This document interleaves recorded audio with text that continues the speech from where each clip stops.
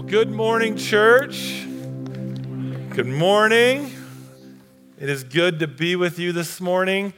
A special prayer today for two groups of people. Number one, of all you parents that are walking this last step with your students that are graduating from high school over this weekend. And as you finish that season, I know that's filled with a lot of emotion. Both good and bad and excitement and sadness and all these kinds of things. And so prayers with you. We bring that with us today. Also for all you teachers out there, as you finish this home stretch, it is close. The end is near. So we talk about perseverance. That's you guys. Hang on to that this week. But special prayers for you guys. So we're going to be rounding. We're nearing the end of our time of teaching in James. And so we're going to be going into James 5, 1 through 11 today. But before we jump into the passage, there's three questions that God impressed upon my heart that I think he wants to bring to you that we're going to wrestle with this morning. And I'm going to keep coming back to these as we walk through this passage. So number one, do you believe the Lord is full of compassion and mercy? I'm going to say that again. Do you believe that the Lord is full of compassion and mercy? In light of the circumstances, in light of what you know, I know we hear that with head knowledge, but in our hearts, do you believe that the Lord is full of compassion and mercy? Number two, do you believe God desires to make you more like him? Through all things, do you believe that his desire is to make you more like him? And lastly, what is holding you from living a life of compassion and mercy? What is holding you from living a life of compassion and mercy? So through my work, I get to go to some pretty cool places. And so last week, I was in a place called Abaco Island. So Abaco Island is on the northeast part of the Bahamas. So put a picture up there. And in there, I met my friend, Pastor Robin Weatherford. And so Pastor Robin, I want to give you a little bit of talk with him. He's my Hawaiian shirt friend wearing pastor. That he is an Englishman by trade. His family actually descended upon the Revolutionary War. You know, the Americans won, and then there was these British loyalists that they fled the Bahamas. That was his family. So he's this British man living on the Bahamian Islands that has served the Haitian congregation for the last 35 years. Okay? Now he is 68 years old. His knees are about 3 times the size of what they're supposed to be, because in the Bahamas, when you do ministry, you go out in a boat a lot of times, and you're riding on the waves like this as you go from island to island to go do ministry. And because of that, his knees have such bad arthritis that they are massive. Pastor Robin is also married, and he has 2 children that have a rare disease that causes them to lose their ability to control their muscles, and by the time they're 40, they're no longer with them. And so he has buried one child, and his other child is 38 and slipping fast. He's had a ministry that he's done for 35 years, and right now it is in peril. Because go to the next slide.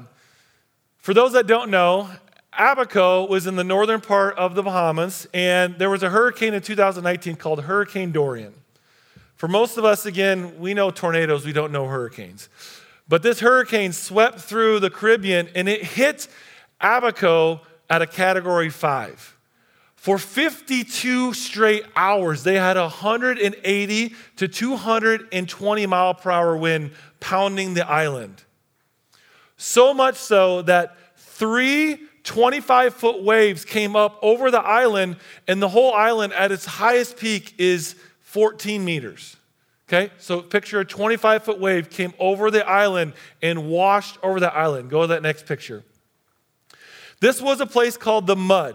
So there's in this island, and where Robin's church is just to the south of this, right off this picture, This is called the mud. And this is where Haitian immigrants that come to the island, this is where they have settled. So a lot like what we see with some of the immigrant populations that come to the United States, Haitians that come there, some are legal, some are illegal, they just basically find a place to squat. And what they squatted in was the mud. And the mud is right along the coast, just to the northern, which is the upper side of this picture, would be where the shipping yard is. And when that wave came, what's in shipping yards? Big containers, right? These big containers, the 25-foot wave came, crashed over those containers, threw it into the mud, and the shanty town, which is made out of wood and dilapidated homes, those containers rolled right through there and wiped out the entire place. 10,000 people gone, swept out to sea. And we don't even know about it. Because most of them are illegals that no one knows their name. No one knows their story. The government itself wanted to say there was 1,200 people that died in this catastrophe, but those that incinerated bodies said they incinerated over 12,000 bodies after this hurricane in this area. And Robin witnessed that, and people that he had been ministering to, and kids that have grown up in his congregation all of a sudden are just gone. He doesn't know where they're at. Next slide. This was the same picture before and after. Again, you can see the standing water sitting there, and Robin's church is just to the south of that. And so Robin, go to the next picture, is coming to me, and he is broken. His body is physically broken. His spirit is broken. The people he has serving are gone. Do we believe that the Lord is full of compassion and mercy? Do we believe that God desires to make you more like him? What is holding us from living a life of compassion and mercy? The other interesting thing, go to the next slide, is in the Bahamas that there is really 4 levels of class in the Bahamas. First off is the American second homeowners. And these are, when I say classes, these are like what the government is designed to go help, how people in services and industry are built to go serve. And the top of that food chain is American second homeowners. Like the world revolves around them. Whatever they need, let's make sure that can happen, because we need these wealthy, rich homeowners to make sure that they come and keep their investments here. The second tier is the white Bahamians. So these are people that live there, have grown up there, but they have a skin color that is white because they're of English descent. The second is the black Bahamians, and their color is black, and it came usually from the slave culture that was there. There is a class system of that. And between the white Bahamians and black Bahamians, there's some level of disparity, but not great. But between the third and the fourth, there's a massive difference, and that is the Haitian immigrant. So the Haitians, there's 12 million Haitians in Haiti. There's another 4 million across the world. They basically go find jobs wherever possible because their country is in political dire straits right now, and they got to go find work to send money back home. So they land anywhere they go, and they usually end up in places that have a lot of tourists because they need people to do landscaping jobs and to do the manual labor to build the homes and to do the cooking and the cleaning in these homes. So they end up in places like Abaco. The biggest difference, though, between those classes is not between the whites and the black, it's between the black Bahamians and the black Haitian immigrants. And this is where I'll go back and say, racism is not a problem of skin, it's a problem of the heart. That's another sermon for another day. But I can tell you, that's where the biggest discrepancy is. So I want you to picture this in light of what we're going to read in the scripture today. American, second homeowners, Haitian immigrants, or black Bahamians of low income, okay? Picture that as we jump into the book of James. Okay, so let's get into the reading here. Open your Bibles with me to James 5:1. Okay, James 5:1, we're going to go 1 through 11. Okay, and really this passage is broken into 2 parts. 1, which is the first part, is going to be to the wealthy, non-Christian, non-believers, the wealthy landowners. Okay, so what did I just talk about? Second homeowners, white, wealthy. Think of that. But I want us to think, when we're thinking about this, is it's not necessarily addressing Christians, followers of Christ. Now, for you out here in the crowd, I will tell you, if you are getting convicted by reading this, take a look at your heart. But I will say, this wasn't meant to go and hit on Christians in the head, okay? This was meant to go to a non-following, non-Jesus, non-disciples, wealthy landowners, okay? So let's jump into this text, and we're going to read 1 through 6. Now listen. So he says, hey, pay attention, you rich people. Again, people that own land. You can go to that next slide. Next one. Other way. Nope, other direction. Head down. All right, you'll pick up. You'll see where I'm going. Now listen, you rich people. Weep and wail because of the misery that is coming upon you. Now, weep and wail means that there is judgment coming. There you go. There is judgment coming.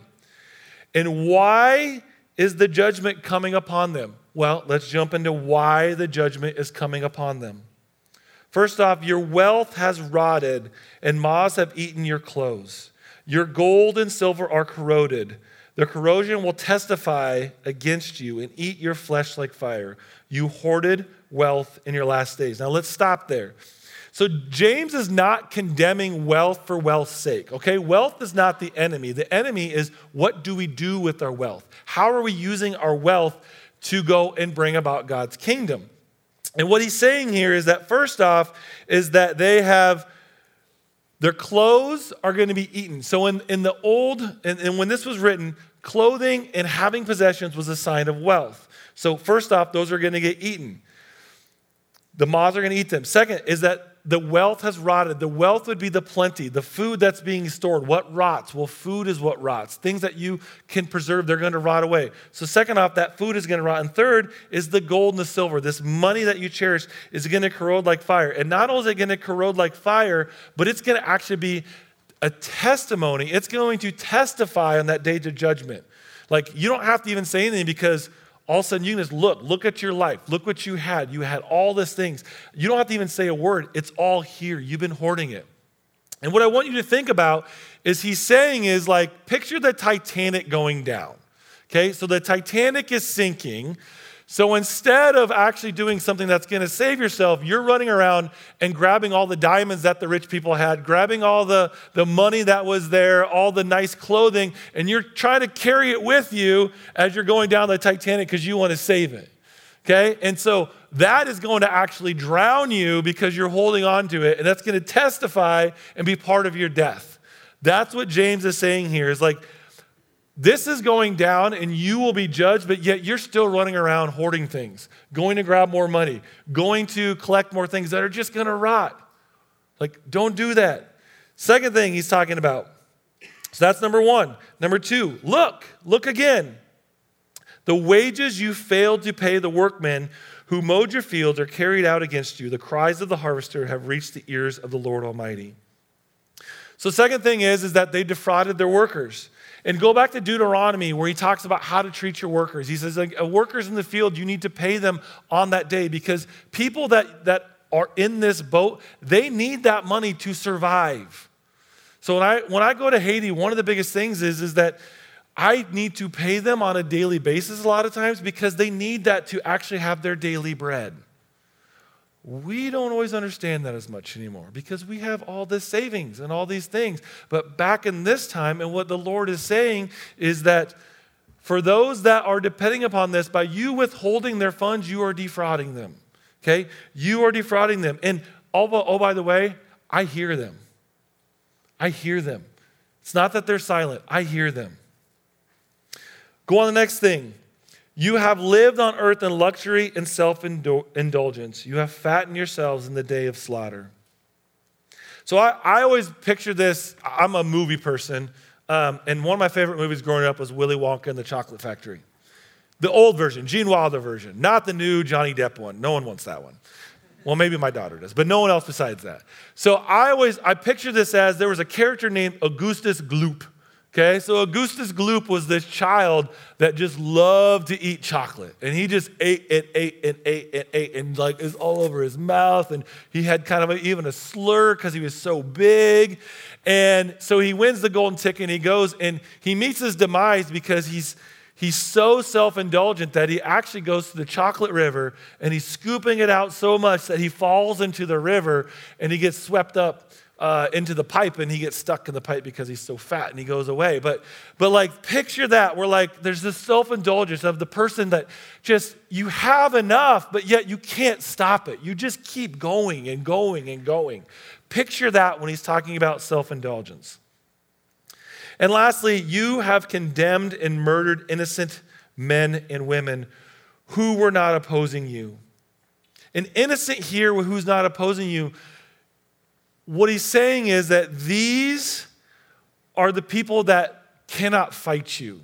They have no power. They're the powerless. They're the ones that don't have the ability to actually resist you. You have all the power. They have none. And because of your actions, because of the way you have lived, because of the way you have treated them, they actually are physically dying. And the blood is on your hands. It's not on their hands, it's on your hands because the wealth is here, but yet you haven't actually paid attention and taken care of the people that were in your fold. Okay? Now remember, this wasn't directed towards Christians, followers of Christ. This was directed towards wealthy, non-Jesus following landowners. But I will say, church, we fall in this category a lot more than some of the past. The latter, what we're going to talk about, because it is easy in our culture to be on that side of the fence. So the point of this isn't to say, hey, again, this was given as a warning to those that weren't following Jesus. And why was the warning? Go to the spotlight one. Is what God was saying and what James was saying through God's words here is he was saying, all the people that are serving and are persevering and are having trials, and you're looking at this and saying, Lord, do you not see what's happening here? God says, look, I see this. Here's a spotlight on this. I see this. But here's the thing. 7 through 11, we're going to go through that. I see this, but here's how I want you to walk through this. So it's kind of like the teacher or the boss or the friend where you've come to it and you're like, I'm so frustrated, and you start ripping off all the things that you're frustrated about. And the person says, hey, listen, I see that too. Know that. I see that.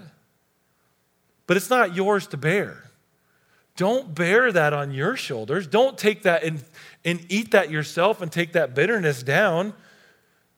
Judgment's going to come for them. I will take care of this as a teacher for that student that's like, hey, did you know so-and-so's doing this over here? Hey, I'm the teacher. Thank you. I hear it. I see it. At the same time, it's not yours to go and make right. I will make this right. So James is saying here, again, James was written to church Christ followers, to the church. So why would he include a passage that's not directed towards them? Well, it's because he's saying, hey, I know what's going on. I see it. I'm making this public. They will get theirs when theirs is coming. At the same point, here's what I want you to do. Let's pick up in verse 7. Be patient, brothers and sisters, until the Lord is coming. Be patient. Okay? It is not yours to carry. It is not yours to burden. See how the farmer waits for the land to yield its valuable crop and how patient he is for the autumn, spring, and rains. Now, with a farmer, what does he physically have to do if he's waiting on his crops to produce? He has to go out and work, right? He has to go plant. So he is saying be patient, but be patient in the work that you already are doing. You're in the fields. You've been in the fields. The work is happening. And not only that, it's a valuable crop. So what you do matters. Like, stay there, be patient. Don't get distracted by this. Don't get put off because all these things you're seeing. Stay in your field, stay where you're at. It is valuable. Because who's going to bring the rain? Can you bring the rain? Is it your responsibility to bring the rain? No, God brings the rain. You do the work, I will bring the rain. Be patient. Verse 8, you too be patient and stand firm. And stand firm is to strengthen your heart, okay? So not just physically stand, but strengthen your heart. Strengthen what needs to be here. The inner voice that's inside of you that sometimes is saying, hey, I'm sitting here and I'm seeing all this happen to other people, but where's mine? Like, where's this for me? And James is saying, please stay patient and strengthen your heart. Listen to that. Strengthen your heart because you have done a great work and it will bear fruit, but it's going to be in its time. Don't run away from me. Let me stay with you in your time. Going on to verse 8. Don't grumble against each other, brothers, or you will be judged. The judge is standing at the door. Now, I first heard that. I'm like, okay, how does this, like, he said patience, and we'll capstone with patience. And then all of a sudden, there's this whole do not grumble part. And I'm like, okay, this doesn't fit at first. But then I got to thinking about it. For any one of us that are going through a trial or a season where we feel like, I don't know if anyone's really hearing me, what's the first thing that we start to do? We start to grumble, right? And we don't grumble to God. Who do we grumble to? Anyone that will listen, right? Anyone that will listen. And when we listen and we are in that mode, what happens to our witness for those around us? What happens to the unity that is around us? So James knows, okay, there are these rich, wealthy landowners that are squashing you right now, that their thumb is on you. And you're like, Lord, do you not see this? Do you not see what they're doing to me? But he says, be patient. You are doing a good work. Stay in the fruit because their judgment's going to come. And while you're in that, don't turn to each other and start gossiping or bad-mouthing, because then who's becoming the judge and the juror? You are. And what's that for a witness in a unity standpoint? It erodes it. It erodes all the good work. I mean, how many of us have listened to someone who's just grumbling and griping and walked away from that? Wow, I really feel better about myself and the relationship that we have with one another. I mean, not very rarely. And it doesn't mean that you can't gripe and grumble, but number one is take it to the Lord first. Go to him first. He can take your complaints. You don't think that multiple of the saints have done the same things? We're going to read about Job. Job's coming later. You think Job? Read Job. He was not exactly one that was sitting there as an innocent bystander just saying, oh, woe was me. He was actively going to the Lord and bringing his questions, his concerns. But what he didn't do is just go to everyone else that would listen and just spew and spew and spew. Because brothers and sisters, the judgment is going to come. Verse 10, brothers and sisters, as an example of patience in the face of suffering, take the prophets who have spoke in the name of the Lord. Okay? So what James is saying is, again, I'm sharing this, but there's others that have also gone before you. You are not alone in this. You're not the first person that's ever walked through this. Like, I'll share right now, like, parents, like maybe this is the first time that your son or daughter is going to be graduating from high school and going to college, and you're struggling right now with that. Find a parent that has gone through it and have a conversation with them. Because what right now is a thing that you can't see beyond, they have gone through, and they can help and guide you and give you wisdom and mentoring if you're struggling with that. And just like this, what James is saying is that you are not the first one to go through this. There were saints all before you. Read Jeremiah. Jeremiah was taken by the nose from Israel to Babylon. And he was to serve under a king, but yet through Jeremiah, he was to bless the nations where he was at. Okay, there are prophets that have gone before us. There's people. This isn't, Again, one of the fallacies that comes to our head, and one of the things that might be withholding you when you're saying, what's holding me back from living a life of mercy and compassion, is you think you're the only one going through this. You think somehow this is unique to you. Like the voice in your head's like, no one else has ever experienced this. No one else has ever gone through this. It can't be that anyone else is doing this. Okay, it's a lie. There are prophets, there are people, there are places that have gone through this. Verse 11, as you know, we consider blessed those who persevere. And notice he used the word blessed, not the word happy. Okay? It doesn't say, as you know, we consider happy those who have persevered. Happy is an emotion. And a lot of times we as believers get too caught up in happy. Blessed, on the other hand, is what is our relationship with God? What is the state of our relationship? Because if you talk about blessed, let's go to Matthew 5:11 through 12. Blessed are you when people insult you, persecute you, falsely say all kinds of evil against you because of me. Rejoice and be glad, because great is the reward in heaven. For in the same way they persecute the prophets who were before you. That's blessed. So, verse 11. As you know, we considered blessed those who have persevered. You have heard of Job's perseverance and have seen what the Lord finally brought upon him. If you ever want to read something that makes your mind a little bit like, what is going on here? Read the book of Job. You know, God and Satan have this conversation, and all of a sudden they say, well, hey, let's put it on Job and see if he can withstand it. And Job goes through all kinds of, his family dies, his wife dies, his land gone, his animals die. It's like, oh my gosh, and yet the Lord allowed this to happen. And so, again, do we believe that the Lord is full of compassion and mercy?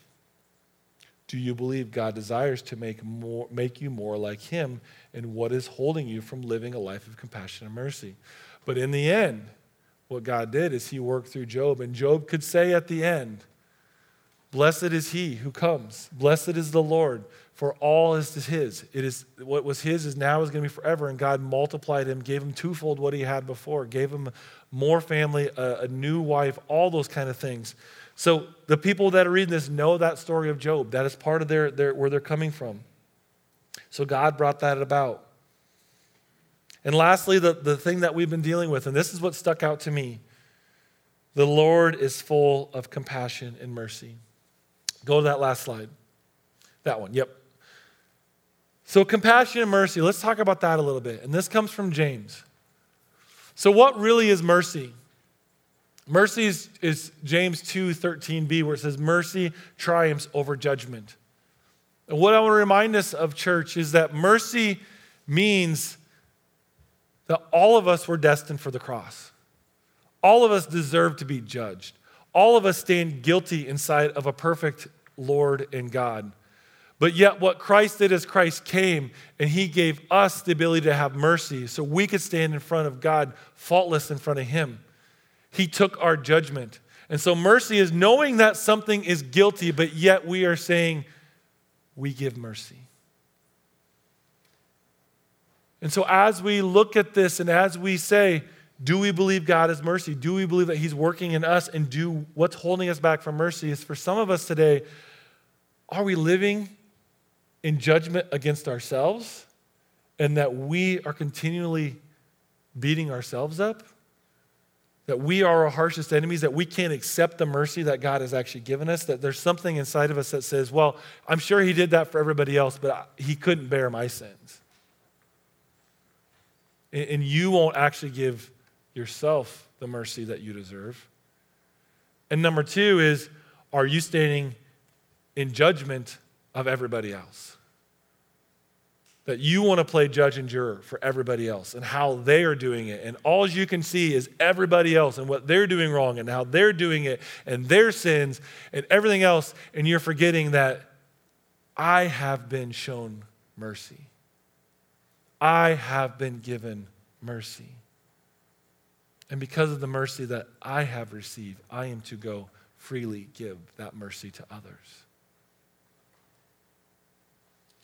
The second part of this is compassion. So verses James 1:27b, to look after orphans and widows in their distress and to keep oneself from being polluted by the world. So orphans and widows at that time, you got to understand the culture of this is a familiar culture, meaning it's from family. Because your line, who you married, your kids would all be based upon your family. So if a wife lost a husband, she lost all ties to the wealth, the income, the support. The same with the orphan. The parents have died. They've lost access to all the wealth, the support that was supposed to take care of them. So orphans and widows is literal sense, but it's also a bigger sense. It's those that need someone to be able to be advocating for them. Those that have no power. Those at the lowest side of things. Those that the power that was given to them is gone. So picture that pyramid, those at the bottom of the pyramid. Those that basically have for whatever reason, and usually life circumstances, they don't have access to that power. So as people of compassion, are we aware of that? With our wealth, with our affluence, with our influence, do we actively look for ways we can advocate for those that need our advocacy? And to keep oneself from being polluted by the world. So what we are saying there is that it's not to go, live behind a bunch of closed walls and doors, but it's to keep that flame of faith in your heart.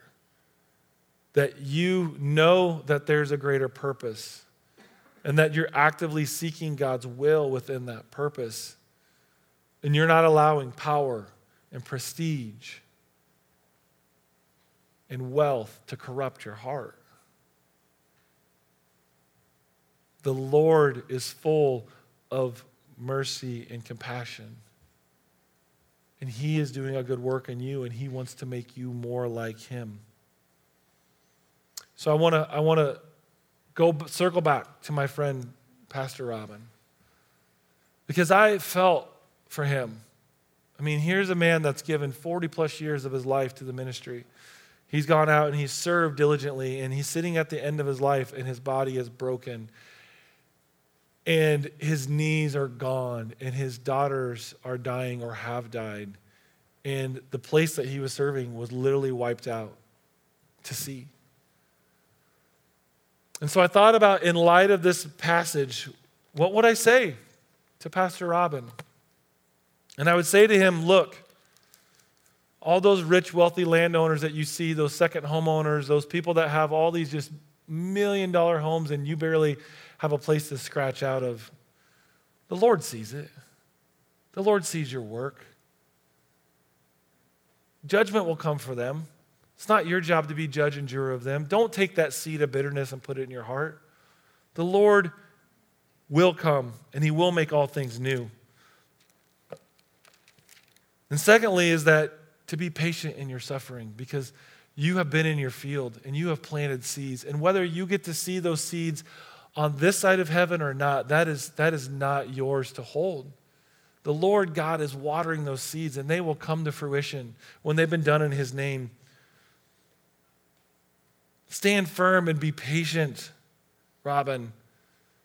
In your suffering, know that there's saints that have gone before you that have paved the way. And you are paving the way for something that is going to be so much more that might not happen in your lifetime. But you will stand in front of the King of Kings and the Lord of Lords, and He's going to judge. And He's going to say to you, well done, good and faithful servant. You have done what I've asked. You have done what I've given you. And so, friends, I want us to circle back to these three questions. Do you believe that the Lord is full of compassion and mercy? And for some of us, we might need to wrestle with this today. Because in your heart, are you really believing that? And I beg of you, there are plenty of places where we can see that the Lord is compassionate and mercy. It doesn't mean happy. It means blessed. Alan, you guys can start coming up. Secondly, Do you believe that God is desiring to make you more like him? So in all things that are happening in your life, in all things that are going, whatever you're sitting in now, do you believe that this is passed from the King of Kings who has made heaven and earth? It's passed through his throne, and he has given it to you for such a time as this. That there's something he is working on. There's something that he is creating in you to persevere, so he is developing you to be mature and complete so that you would lack nothing. Do you believe this? And lastly, is in light of those two things, and in light of mercy and compassion, what is preventing you this week to bring compassion and mercy to your relationships, to your conversations, to your workplace, to your family? What is it? Name it. Bring it for the cross. Get rid of it, because the Lord wants to make you complete in that. But sometimes we're in the way. We won't even allow compassion and mercy to come because of our own minds, our own thought processes, our own beliefs, our own worries about what's happening. Release that and say, what is standing in the way, and how do I release this week? Because the Lord wants you this week to bring mercy. He wants you to bring compassion. The world needs this right now. I have a teacher in my family, so for me, my heart always is with teachers, and I see a lot of them sitting here today. Okay, understand, this week, these kids aren't going to learn a whole lot. They're not. The board is set against you, okay?